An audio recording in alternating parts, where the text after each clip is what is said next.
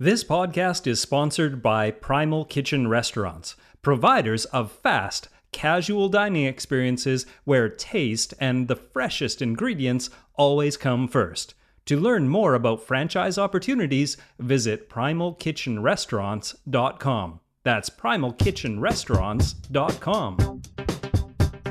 The following Mark's Daily Apple article was written by Mark Sisson and is narrated by Brock Armstrong. What you need to know about foodborne illness, Part 1. It's a regular headline. X number of people sickened by contaminated food. Most recently, it was a case of imported cucumbers with salmonella, one of the most common and serious foodborne pathogens that resulted in at least 341 people ill and 2 dead across 30 states. It's difficult when public service information shifts us toward viewing our food with a nervous eye. The CDC estimates approximately 48 million people get sick from foodborne illness each year. Of those, 128,000 are hospitalized and about 3,000 die. So, what do we do with this information? At best, we decide to learn more about the bigger picture of our modern food supply. At worst, we go to that place of panic, anxiety-ridden that every single item we bring into our home must be sanitized or cooked within an inch of its life. Some people even take the news as confirmation that fresh, read real food, is too dangerous and join the brigade that believes and sells processed, packaged, and otherwise adulterated food products as the only safe options. Never mind that fast food and processed products have been the subject of these events in the past. It's the kind of news that can easily stoke the media fear machine that encourages a perpetual state of anger, anxiety, and frenzy. And let's face it, a contamination event makes for a more interesting news fodder than the ongoing same old story about rampant obesity and related lifestyle disease. Nonetheless, I think rational people could say that part of speaking back to overzealous fear can be taking responsible precautions that don't cost much in terms of time or effort for the enhanced safety they afford. Realistic peace of mind isn't about the eradication of all risk, but, number one, the understanding of common pathogens, sources, and behaviors, and number two, application of sound strategies that minimize it. Let's take apart that first point in part 1 of this topic today. I don't know very many people who haven't at one point been sick with food poisoning. Most of us recall the misery, but ultimately poo-poo the bigger ramifications because we just didn't experience them personally. While most of us get a few days of diarrhea or vomiting, others may deal with the cost of hospitalization or the burden of an ongoing complication, not to mention the ultimate price those 3,000 people a year pay. Longer-term repercussions of these pathogens include conditions like reactive or chronic arthritis, urinary tract issues, and eye damage from salmonella or Shigella, Guillain-Barré syndrome or ulcerative colitis from Campylobacter, kidney failure or diabetes from E. coli or meningitis, mental retardation, seizures, paralysis, blindness, or deafness from listeria. Researchers have identified more than 200 pathogens, which include bacteria, viruses, parasites, and toxins that are responsible for food poisoning as we know it. 3, Salmonella, Toxoplasma, and Listeria, are responsible for 75% of known food pathogen-related deaths. Although estimates vary, it's accepted that not even half of foodborne illness sources are ever found. Most of the identified causes we hear about, like the salmonella case earlier, are bacteria-based. Virus-caused outbreaks are the least likely to be documented, generally because of their often shorter duration and smaller scope, often caused by human food handlers rather than the food itself. The truth is, food has always been a messy enterprise. Even under the most natural and unadulterated conditions, growing food in dirt is, well, dirty. Animals are creatures that are subject to the wear and tear of their food chain placement. For example, parasites, diseases of their last carnivorous meal. Today, however, we're dealing with a shifted picture. Even just a few decades ago, food illness outbreaks looked considerably different. The infections you heard about more often were Staphylococcus or Clostridium.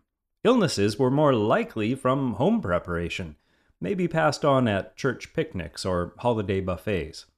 In some regards, we might be safer from the higher risk dealings of bushmeat, but most of us purchase food from an agricultural system that can be its own hotbed of pathogenic disease. From the unnatural diets given to many livestock, to the massive crowding of feedlot conditions, to the cross-contamination of meat processing plants, to the irrigation of produce fields with sewage-laced water, modern conditions, despite industry safety protocols, set us up for issues that can have a much more extended reach, as in 30 states worth. With the uptick in eating out, we've also opened up a whole new arena of human handling and mass food producing risks as well. These days, however, 80% of foodborne illness come from somewhere other than home. The next logical step seems to be what foods are the most risky. Oddly, meats are overseen by a different agency, the USDA, than most other foods, which is the FDA.